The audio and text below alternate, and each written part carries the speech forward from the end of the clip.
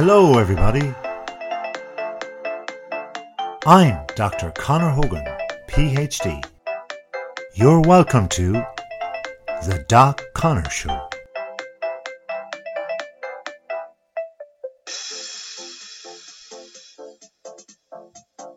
In today's show, I'll be talking all about the Rugby World Cup 2019.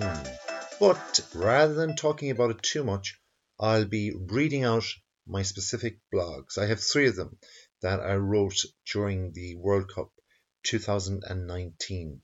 And the first one dealt with Brexit's Rugby World Cup typhoon. Whoa, the typhoon of Brexit? Or was it the typhoon that got a Rugby World Cup match called off? We'll see. This was followed by the Rugby World Cup begins as Britain evades the tackle. Get it?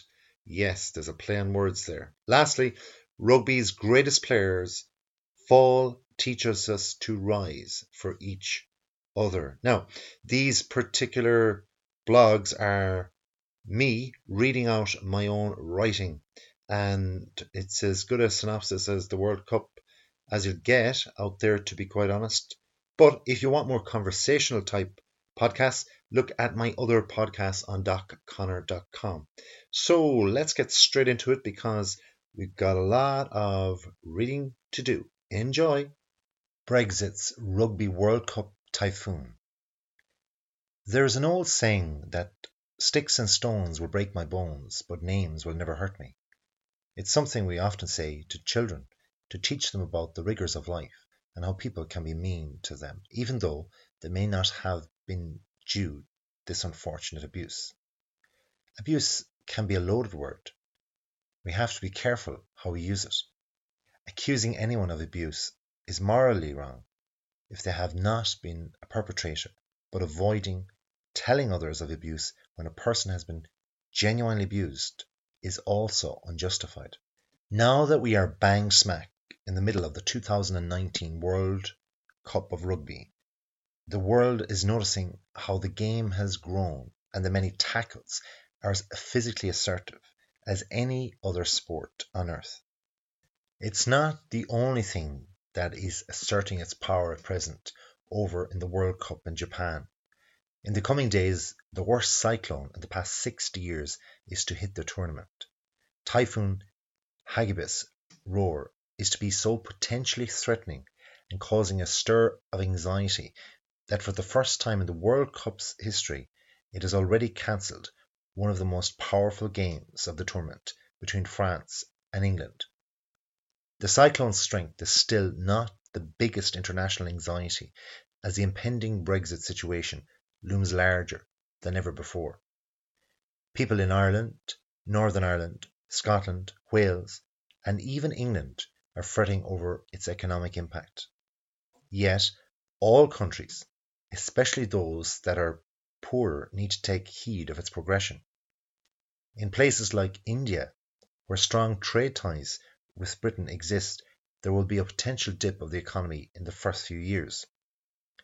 There are many Indian companies in the UK, and this is bound to have a ripple effect on those Indians that are under the UK's tax system. However, in the longer term, the close historical connection and trade ties could aid India's economic fortunes. For Africans, there may be export opportunities resulting from Brexit. If the Brits fracture their relationship with Europe in the way that it now seems they are doing, they will have no choice but to outsource many of their manufacturing and unskilled labour to further flung areas. If things do not prosper for the British economy, further African continental free trade areas may be deepened or rejigged in the future. Although this may mean opportunities for Africa, it may also be a time of upheaval and uncertainty too. Going away from Europe may result in Britain seeking the help of Latin America. In many ways, lots of economic commentators feel that this is a tidy fit for their foreign trade in the shorter and longer term. So, the reality is Brexit will cause a murmur to all major international areas. Whether the outcome of Brexit is good or bad in the long term is not known until it unravels in the years to come. We do not know if Britain is abusing its leading power right now, as their economic results will analyse their decision to opt out of the European Union, and these won't be known for some time to come.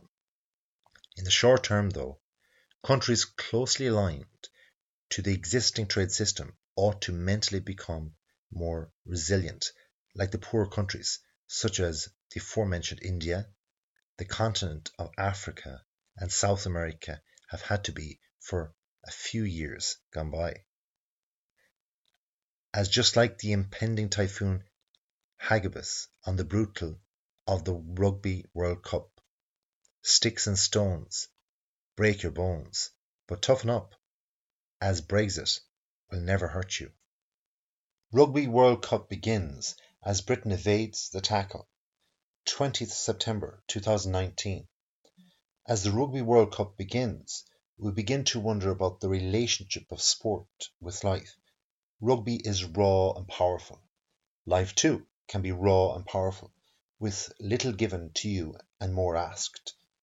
Originating from an English background in 1845, at a time when other great nations such as India were still under British rule, the game began to catch the barbaric eye as those with finesse dabbled in games of intelligence and skill instead. In fact, it was other nations who were to eventually become rugby's pace-setters, as former British colonies of Australia, South Africa, and the mighty All Blacks led the way. Now, even Britain's closest neighbour, Ireland, is the world number one in the sport. Still, the intellect of the Indians sided with the spinning ball of cricket, and this suited their intelligence and swift movement away from the British Raj in 1947. As the competition begins, we wonder who will be the victor.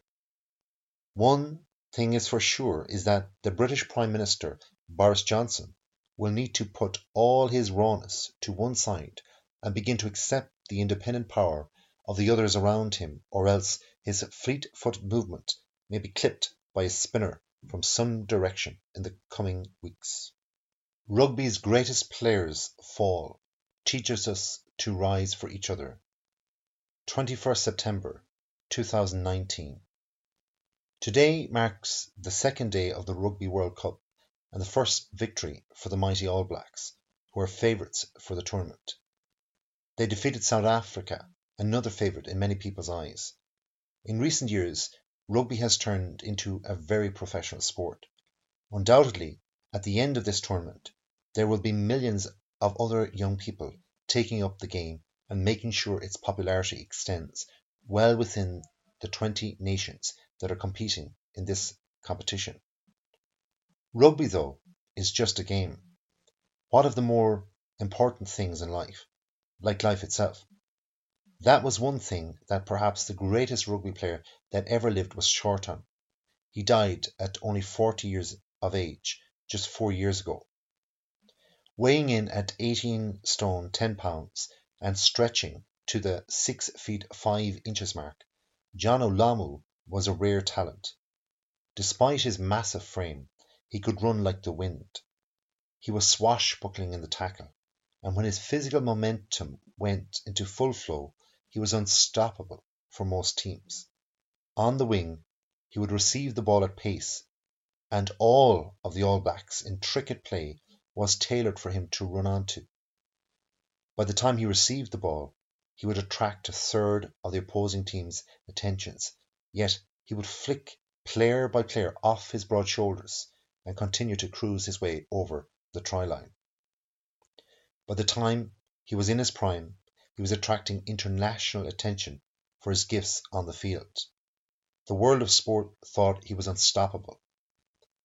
When the media lifted the lid on his past life, it was discovered that he had had a tough upbringing and that Lamu needed rugby as much as the game needed his talents. In this world of ours, where several forms of media meddle with well-known people's lives for the cutting-edge story, few really knew that in spite of Lamu's greatness and fame, even after his retirement, that the rare kidney disorder that eventually saw his premature death was not the only thing that he had to worry about in his final days. Lamo passed away a man without many worldly assets, or even enough money to his name to help rear his young children. This was partly due to his dedication to other people and their lives, for Lamo liked to help others in need too. Life is funny. It can be short for even the best, but we can learn lessons of how to live from them in order to protect the rarity of humankind. As Lamo's life showed us, we must do this by simply looking out for one another and disregarding those that try to take things from us as we move with all of our power to our destination.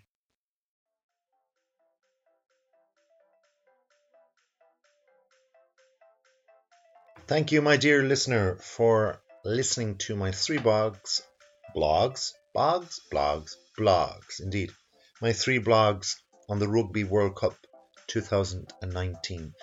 You have listened to Brexit's Rugby World Cup typhoon, followed by the Rugby World Cup begins as Britain evades the tackle, and they sure did, because they didn't win the World Cup. Oops. And then the rugby's greatest player fall teaches us to rise for each other. And as the old poem goes in Ireland, I will arise and go now. And so can you, because we have completed this podcast. Please subscribe to this podcast and you'll get loads and loads of free stuff. Until next time, though, make sure to have a wonderful day.